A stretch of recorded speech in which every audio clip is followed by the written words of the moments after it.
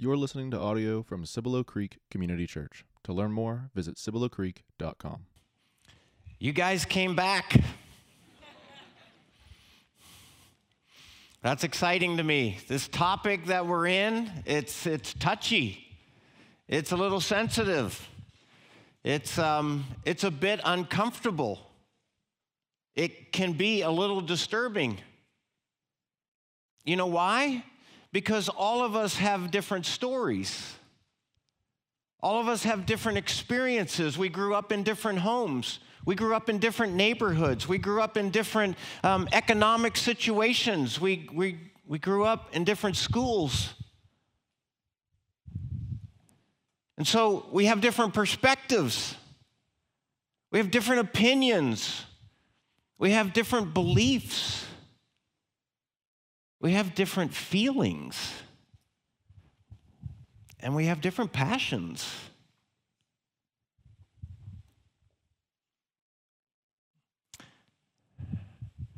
It's a touchy subject, and there's a lot of landmines for a guy like me to step into. And I think of Jesus, and he's described in the Gospels as full of grace and full of truth. Jesus had this remarkable way, almost like he was divine or something. He had this remarkable way of being direct and talk to the truth and say things that were hard for people to hear. But he also had this amazing capacity to do it in a very gracious and loving heart. His intentions were to help. And I long to be like Jesus. So, week 3 of this series of messages that we've entitled Devil's Advocate. And for those of you who may just be joining us, we know generally how that term is used. Devil's advocate is the person in a meeting who takes kind of the contrarian point of view and challenges the current thinking. But we're looking at the term itself, the devil's advocate, and trying to make sense of it and understand kind of its dimensions in our life. And so the devil's advocate, an advocate is a representative, a defender, an ambassador, a spokesperson. And I'm coming from the proposition that the devil has representatives, a defender, an ambassador that has a powerful influence in our lives. The devil, God's celestial enemy and perpetrator of all things evil, has an extremely powerful and persuasive spokesperson in our world, and it's culture.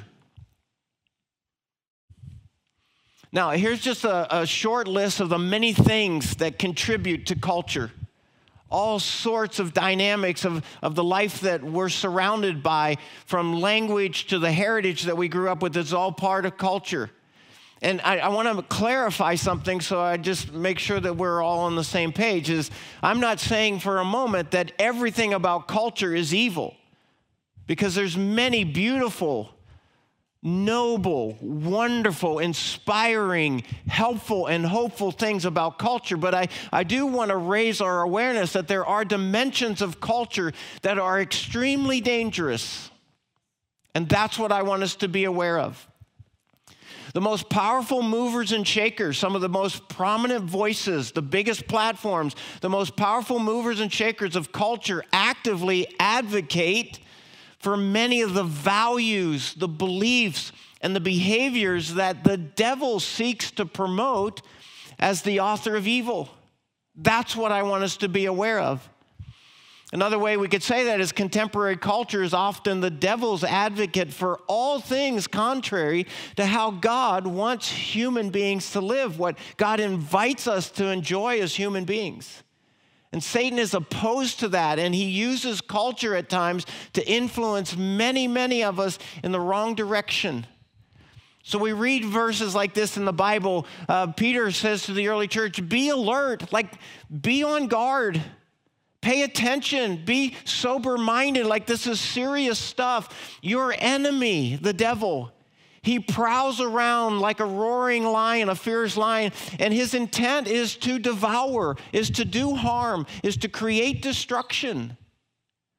Another passage of Scripture, 2 Corinthians, for Satan himself masquerades, disguises himself as a messenger of things that on the surface appear to be good and right and wholesome, just and hopeful. When you get down behind them and see their ugly underbelly, it's not hopeful and it's not helpful and it's not as it appears. And we have to be discerning of that. So what culture often celebrates is progress. This is a big word these days. We're progressing as a society. We're progressing as humans. What culture often celebrates as progress, we have to be aware, is nothing more than the slow adoption of evil. Now, at great risk of offending, and that's not my intent, but I want to put something out here on the table for all of us to acknowledge, to at least recognize the categories as a way of being more discerning about the things that are coming at us every day. Okay, you ready? You're like, oh. That's my staff. They're like, no. When the pursuit of truth perpetuates even more deception, when the call for love leads to the acceptance of hurt, when the cause of justice resorts to even greater injustice, when the demand for equality stokes a more sophisticated inequality, when the quest for progress leads even further away from just basic common sense, we have to understand we're being deceived by the master of deception, the devil. Did you understand that? Those are powerful principles to keep in mind as you watch television, as you surf the internet, as you participate on social media, as you read books, as you listen to discussions at work and in your neighborhood and at school. Those are important principles to keep in mind, because here's the deal. Satan is the master of division. He loves to tear things apart. He loves to tear marriages apart. He loves to tear families apart. He loves to tear neighborhoods apart and schools apart. He loves to tear churches apart. So we must be very discerning about what it is that we're reading and adopting for causes and lifestyles, when in fact they're making life more difficult. So I want to show you a photo. I don't know what it is about this photo. It comes up in my world every once in a while. And every time it does, it disturbs me. And I find myself looking at it for a long time. And then I'll walk away, I'll get on with my day, and hours later, this photo still haunts me.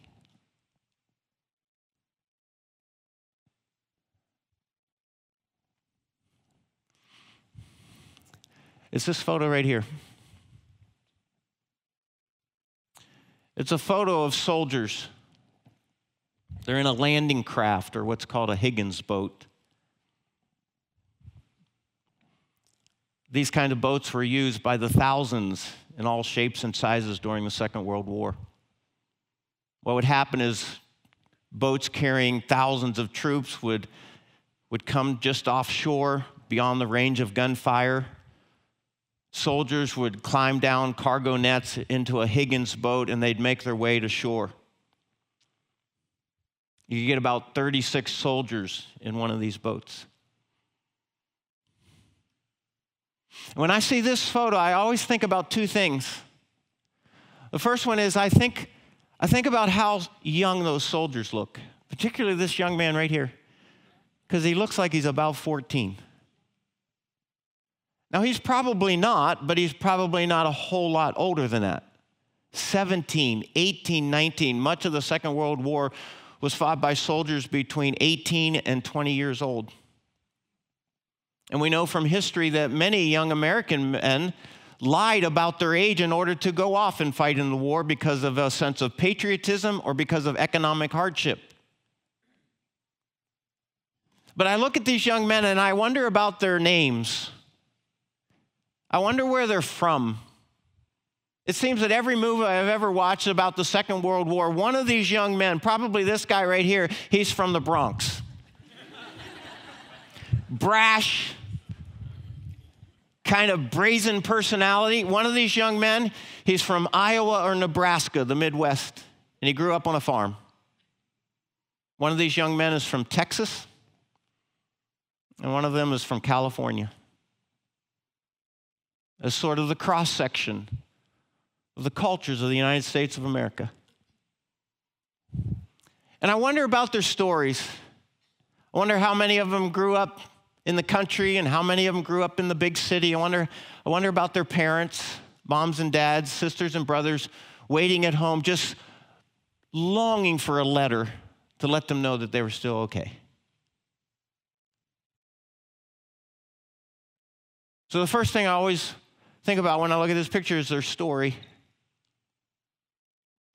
The second thing that I always wonder about this picture is that although none of them were probably saying it out loud, every one of them was thinking it, and it was thinking the question, how long will I live?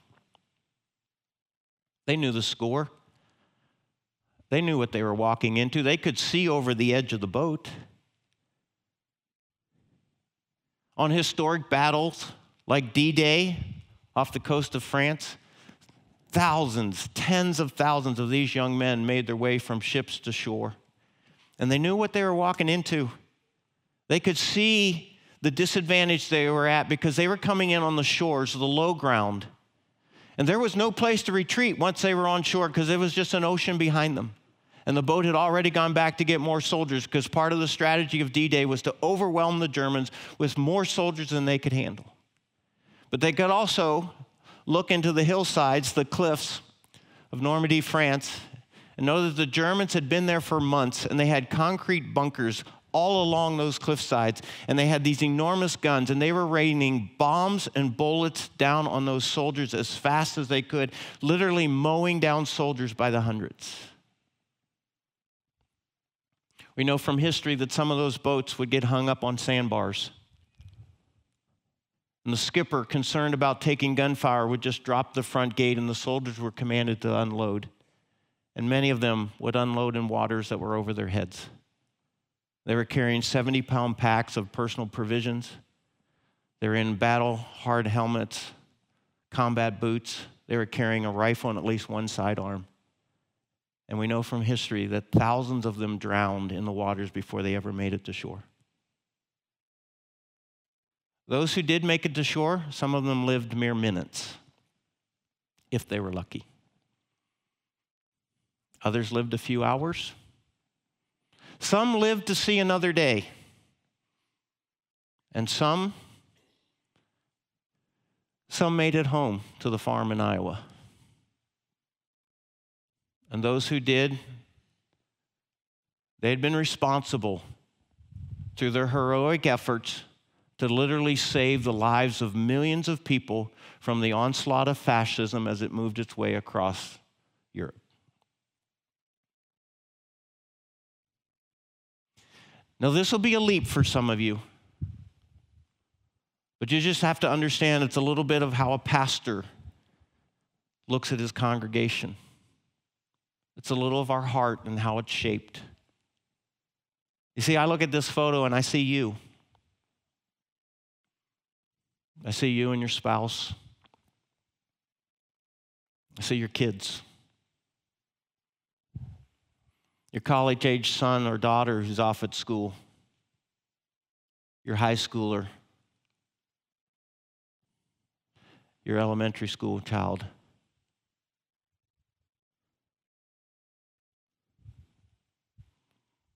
I see you. And every day that you and the people that you love wake up, right there on the edge of bed waiting for you is culture. It's on your phone, your television. It's in the reading curriculum at school. It's in your friendships. It's in the movies that you watch, the podcasts that you listen to, the politics that you adhere to. You are literally engulfed in culture. You, every day, arrive on a different battlefield. And it's a war for your heart. It's a war for your mind. It's a war for your soul. Maybe that's why Paul writes to the early church and he says, finally, whatever you do, be strong in the Lord. Shore up your relationship with Christ. Be strong in the Lord and in his mighty power. Put on the full armor of everything that God offers so that you can take your stand against what? The devil's schemes. All of those deceptive tactics that he uses in culture to seduce and destroy. For our struggle is not against flesh and blood, but our struggle is against the rulers, the authorities, against the powers of this dark culture, and against the spiritual forces that are at work in a heavenly realm that most Christians, most people have no clue about. And we live our lives naively about all that's happening around us on a plane of life we can't touch and we can't taste and we can't see, but it is real. Therefore, put on the full armor of God, shore up your faith so that when the day of evil comes, and it comes every day, you may be able to stand your ground, and after you've done everything, you keep standing. Our cultural landscape these days, listen to me, our cultural landscape these days is full of explosive landmines that can be stepped on in every imaginable way. At home, at work, at school, in your community, and in your church. You want to know what those landmines look like?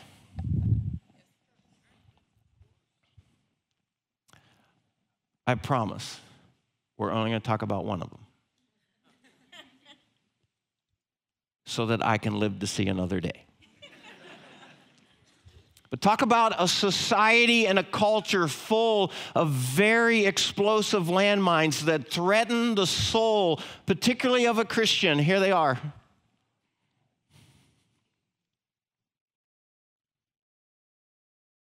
Just name one.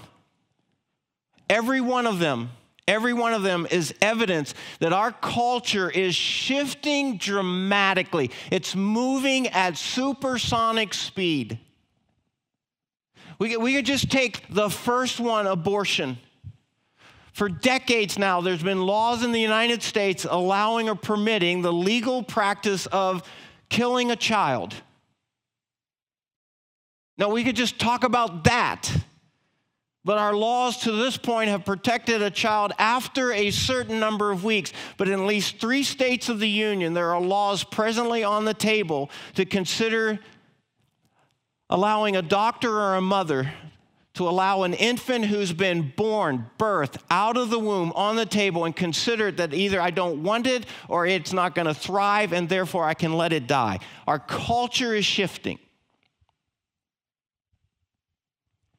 And it's happening so fast. And here's what I see happening. Okay, as a pastor looking at his culture, the world that we live in, here's what I see is so disturbing to me, is that it seems like our culture is working overtime right now to remove any social stigma for the acceptance, the approval, and the applause of a lot of things that are honestly morally repugnant. And all it is an attempt to normalize it. Did you understand that? Say it again. What our culture is doing is working overtime to remove any stigma related to lifestyles and beliefs, practices, values that are in essence morally repugnant, and asking us to approve them, applaud them, and accept them. And we as Christians, we step into this every day that we leave our house. But the scriptures talk about this, has been talking about it for centuries. Paul writes, having lost all sensitivity, they, the world, the culture, they've given themselves over. They've just resigned themselves to a sensuality so as to indulge in every kind of impurity with a continual lust for more. The markers keep moving. And here we are, Christians.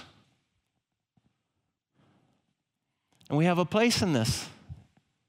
Every day, followers of Jesus wade into the fray of contemporary culture, this raging battlefield of opposing beliefs and behaviors, many of which are completely contrary to the life Jesus has called us to live as his disciples.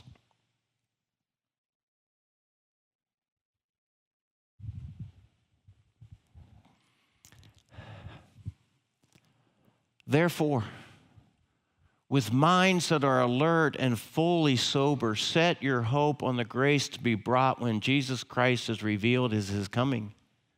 This is serious stuff. So here's the call of Christians. For every person in this room, every one of you listening to me online who professes to be a follower of Jesus, listen very clearly. As obedient children, we are instructed, do not conform to the evil desires you had when you lived in ignorance. But just as he who called you, God, through his Son Jesus Christ, just as he who called you is holy, so be holy in all that you do. For it is written, established in God's eternal word, be holy because I, the Lord your God, I'm holy. If you are to be my people, you must be holy like I am holy. That's our calling. So all through the scriptures, Old Testament, New Testament, we run into this word holy or this idea of holiness. It's so interesting to me to have watched this sort of understanding as I've observed it in the church for many, many years. For many people, perhaps for most Christians, they look at the word holy and they perceive it as, well, that's for other people. Because in most people's minds, the word holy means to be morally perfect. And most people say, well, that's not me. I can't do that. I got my story. I got my past. I got my struggles, my addictions, got my things. I'm certainly not morally pure. So that must be for somebody else. That must be for pastors and priests and monks and missionaries. Some sort of an exclusive kind of Christian. And the average person attending church does not see any direct relationship to a responsibility of God's calling on their life to be holy. But let me show you a pattern in Scripture. To the church of God in Corinth, to those who are sanctified in Christ Jesus, that's you, sanctified in Christ Jesus, called to be his holy people, together with all those everywhere, through all centuries, everywhere, who call on the name of the Lord Jesus. 1 Thessalonians, for God did not call us to be impure, he called us to live a holy life. God, he saved us and he called us. I'm beckoning you. I'm inviting you to live a holy life. What kind of people ought we to be? Peter asked. Well, you ought to live holy and godly lives. The Apostle Paul writes to the book of to the church at Ephesus, praise be to the God and Father of our Lord Jesus Christ, who's blessed us in the heavenly realms with every spiritual blessing in Christ. For he chose us in him before the creation of the world to do what? To be holy. Do you understand that the God of the universe, creator and sustainer of all that exists, he called you, your name, he called you and invited you as one of his dearly loved children. Would you please be holy?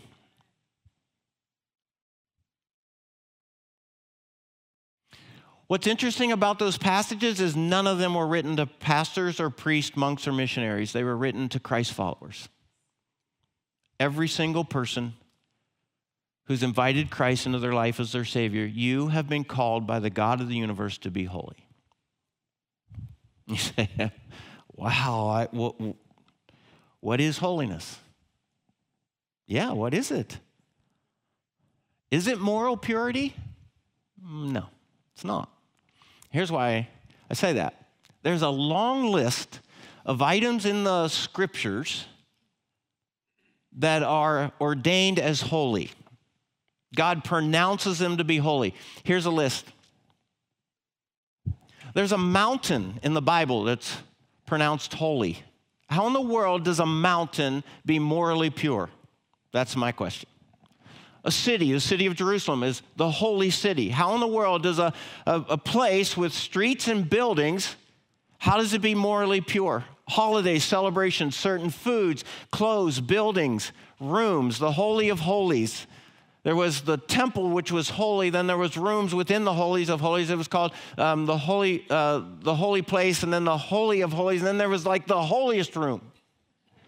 How does a room be morally pure? Furniture, utensils. We see individuals who are recognized in the scriptures as holy, and yet we know their life. We see their story, and they were anything but morally pure. The nation of Israel, God's holy people, they went through generations where they were so far from God, there was nothing morally pure about them. We see words that were pronounced to be holy. The Jews couldn't even say them out loud. They were so sacred. So what is holy? Holy means to set apart or to be separate. That's what the word means.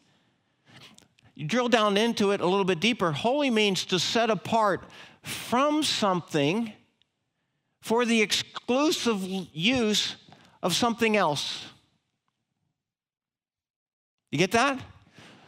The dimension of holiness is that somehow one thing is removed from all the others and used exclusively in a certain way.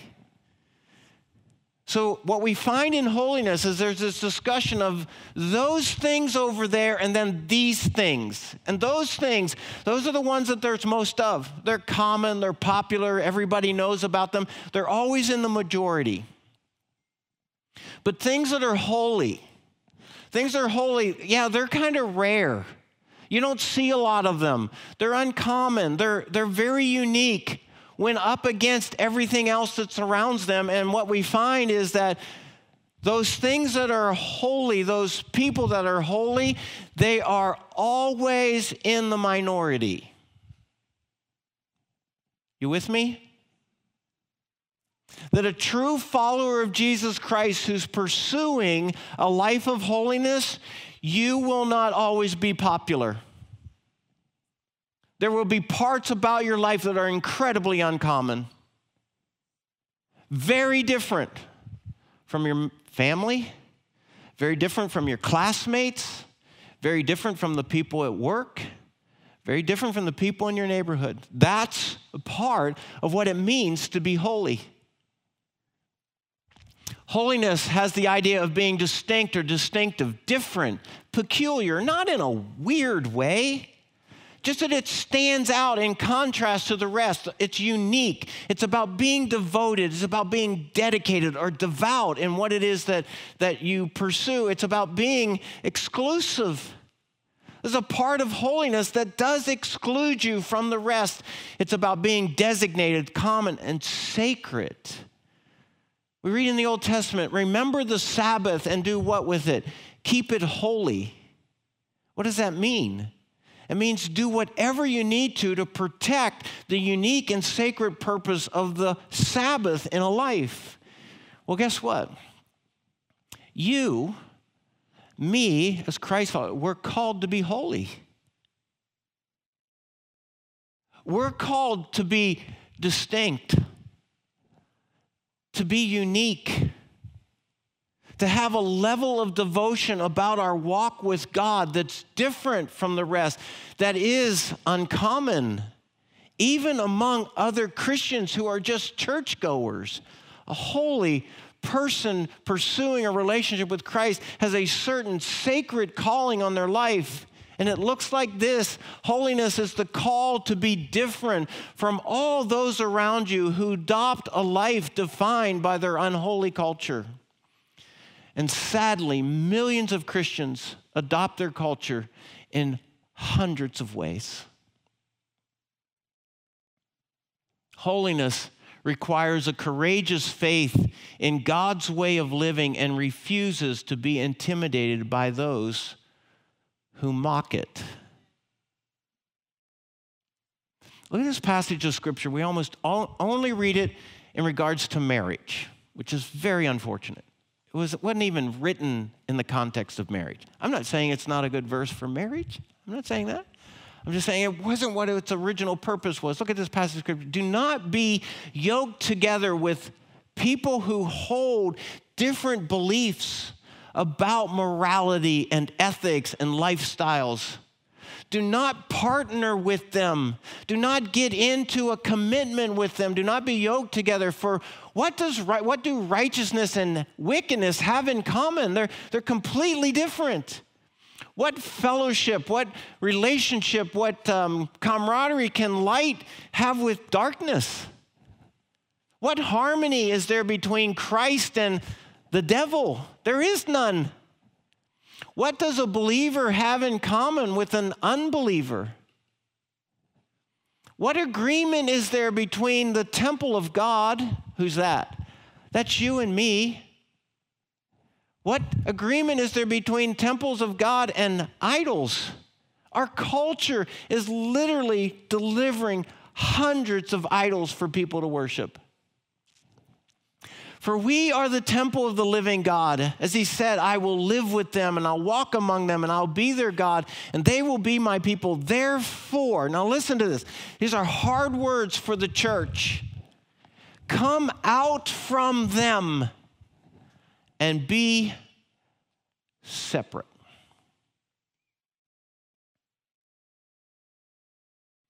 And what I see is that so many Christians, they want to be liked.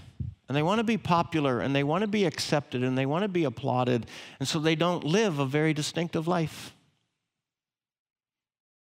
Their faith is often left very quiet so as not to draw attention to themselves or not to draw attention to the fact that they profess to be a Christian. And you know what? You know what? This creates a very difficult tension. Because on one hand, now listen to me. Are you listening? On one hand, we're called to be separate, to live these holy lives of distinction. And yet, at the same time, we're called to love our world, to love our neighbors, our family, our friends, the people that we work with and go to school with, who hold very different views and perspectives and opinions and live very different lifestyles. We're called to love them. And I'm going to talk about that tension next Sunday because it requires an enormous amount of wisdom. Let's look at this. A Christian who endeavors to be holy has a different set of beliefs than most people around them. They have different morality. It's amazing to watch the number of Christ followers who have adopted an entire set of practices when it comes to sexuality. And it looks just like their world.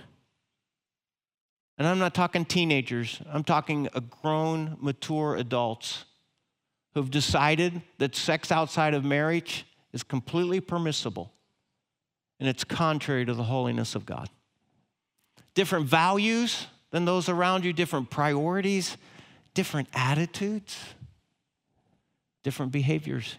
Even when we hold to different, even when they're mocked as antiquated, Christians, that's so out of date. Nobody thinks like that anymore.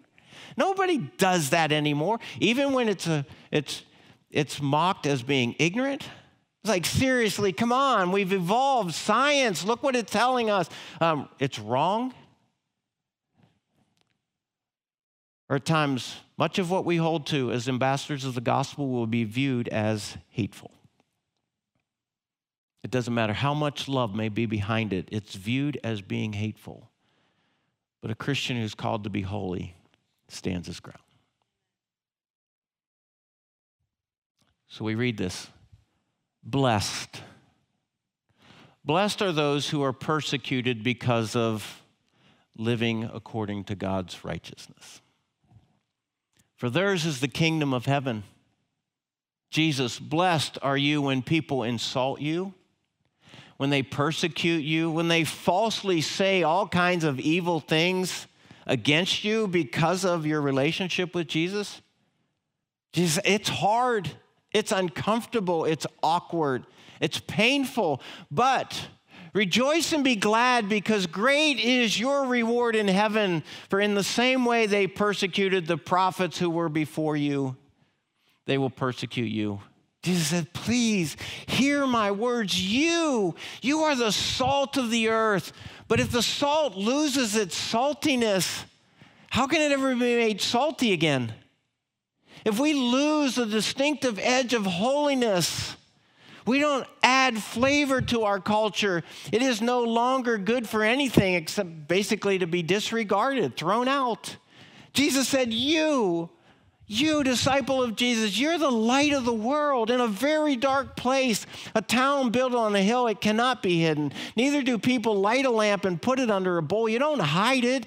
Instead, they put it up on a stand. They put it there for it to be seen. It gives light to everyone in the house. Jesus says, in the same way, Christ followers, let your light, the light of Jesus, let your light shine before others so that they may see your good deeds and end up giving glory to your Father in heaven.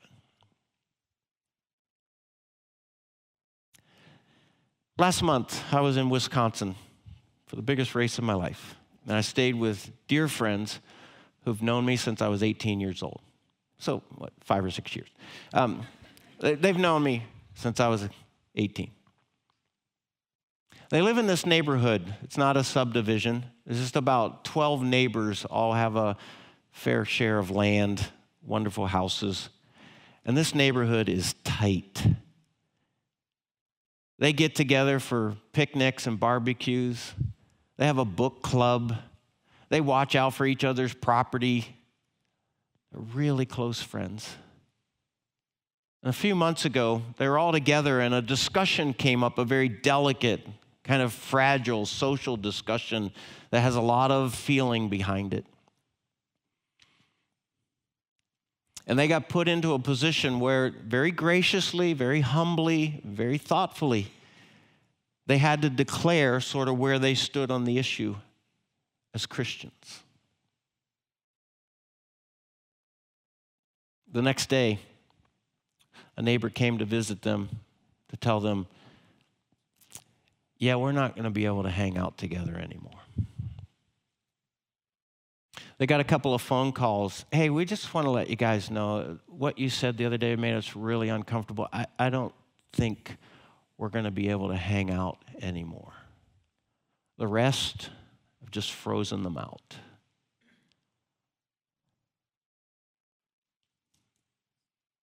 That's the price of holiness. It comes with the territory of being a follower of Jesus Christ. We'll talk more about how we lovingly move toward it next Sunday. But I can't lie to you. We must be prepared. When I was a kid, we sang a song a lot. You're probably familiar with it. And it went like this. I have decided to follow Jesus. No turning back. No turning back. Though none go with me, still I will follow, because there's no turning back. There's no turning back. The world behind me, the cross before me, there's no turning back. That's what it is to be a follower of Jesus Christ in our contemporary culture. I'm just curious, who's with me? Thank you. Let's stand together.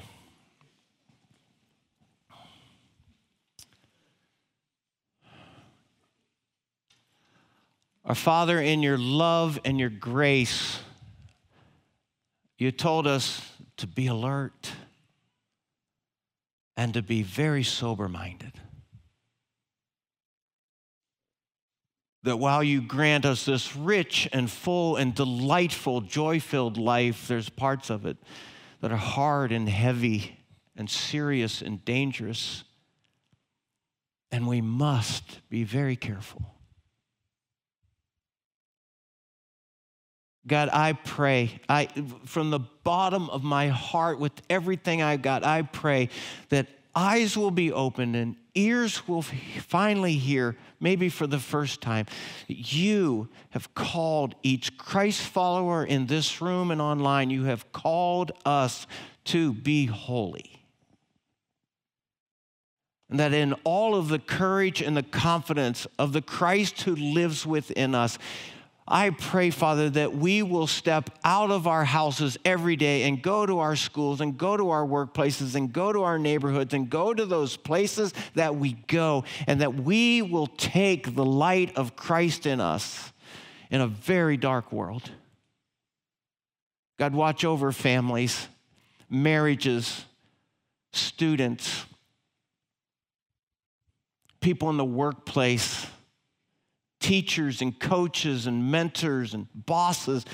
Watch over them, Father, and protect them under your mighty hand from the dangers of culture that would threaten to seduce their soul and take them far away from you. I pray, Father, that you will raise up in this congregation an army of people who are willing to follow Jesus with no turning back. I pray and ask this in Christ's name. Amen. Thank you. See you next Sunday.